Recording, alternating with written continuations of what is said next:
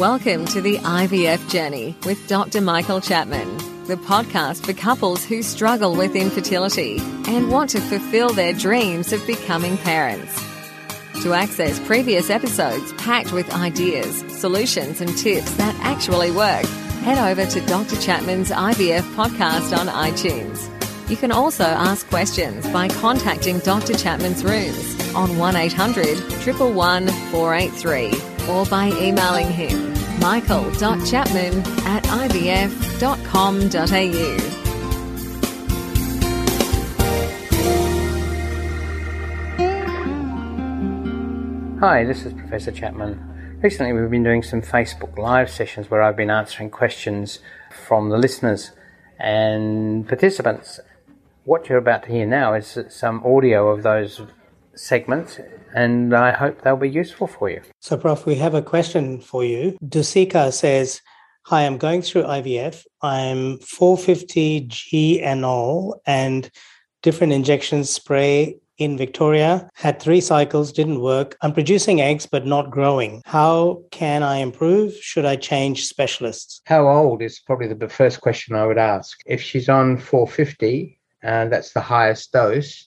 So I suspect that she's an older lady. The reality of older women is that egg quality is poorer and gets poorer every year that goes past after the age of 38. It is, to our current science, nothing has been shown to improve that egg quality. Prof, she says 31. Wow. Okay. It's interesting that she should be on a dose of 450. That potentially means that her egg numbers, the AMH test that would have been done, was actually quite low. But that shouldn't change egg quality, because at 31, the egg quality should be better. So I suppose get a second opinion. It's always good. In Melbourne, there are a number of who behind their name have CREI.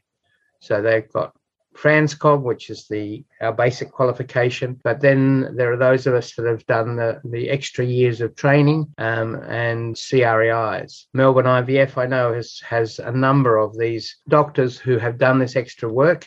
And when you get into difficult situations, these people are particularly the people you should be seeking out. That's where I would go next. Keeping on doing the same thing again and again in the same laboratory probably isn't the right thing to do. I would look for someone who is a subspecialist with a CREI, go to them, get them to look at what's happened so far and see if there's any suggestions. Prof, Dusika says, I'm 3% on egg count. So that's what she's saying, is that probably her AMH level, the anti-Mullerian hormone, is a test we all do on any patient about to go into IVF. It gives us an idea of the number of eggs left in the ovary. And a level of 3 is low for a 31-year-old. It'd be what we'd expect in a 42-year-old, but not in a 31-year-old. But we do see it, sadly. And what it means is when we stimulate you, we're not going to get vast numbers of eggs. It doesn't reflect egg quality. So I'm a little concerned that the embryos aren't growing on. I'd be looking at the sperm in a bit more detail to make sure it's not a sperm problem as well.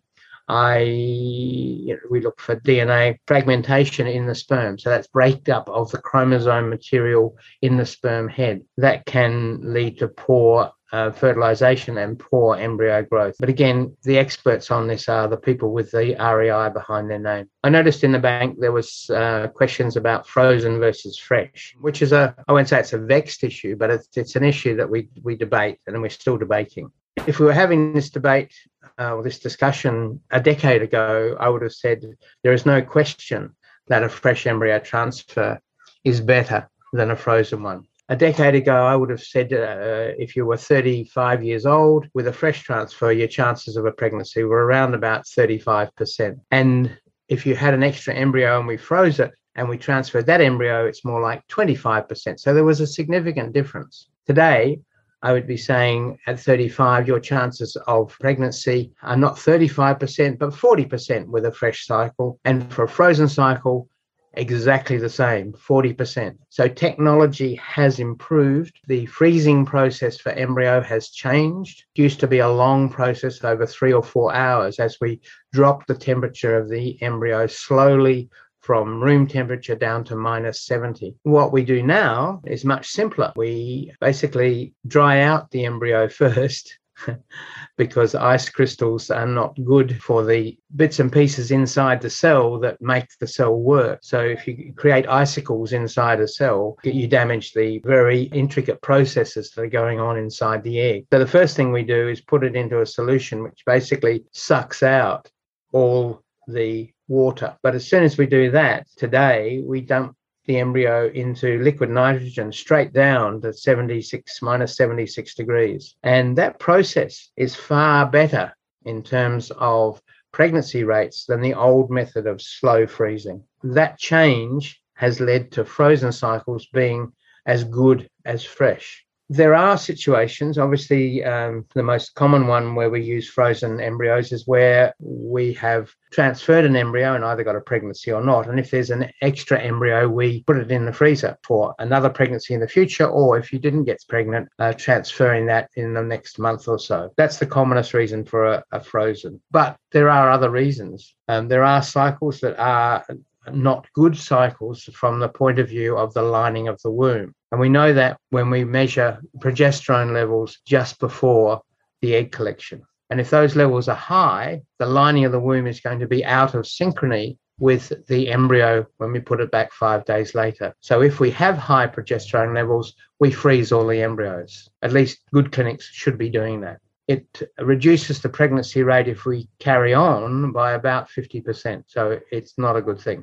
So that's one reason for freezing all the embryos. The second reason is if you're going to have genetic testing of the embryos, because that takes somewhere between 6 and 10 days. And so we don't get that done in time to put back a fresh embryo. So we freeze all the embryos after we've biopsied them. There are clinics, and there's one in Queensland in particular, where the doctor there has assessed all the evidence and he sees that frozen is as good as fresh, and therefore he freezes all cycles. And his pregnancy rates are the best in his group in Queensland. It is slightly biased in the sense that if an embryo is good enough to freeze, you probably are getting the pick of the bunch. If there were no embryos that were good enough to freeze and you put them back, you'll get a lower pregnancy rate, but still get a pregnancy rate. Overall, it will look like your fresh transfer rate is poor because you're the other ones with the poorest embryos.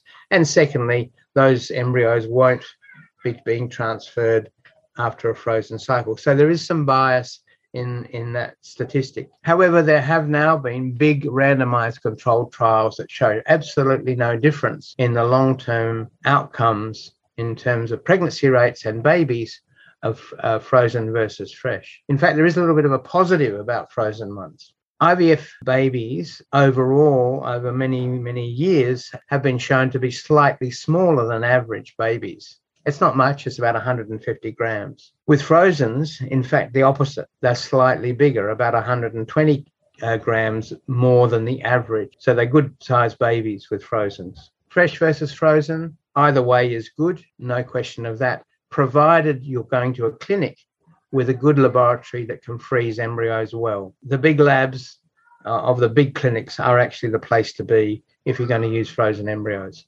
They have the most consistent and better results.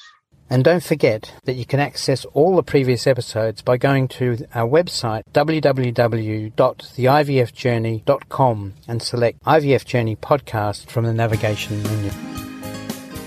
Thank you for listening to the IVF Journey with Dr. Michael Chapman, the podcast which helps couples negotiate their way through the IVF journey, all the way to parenthood.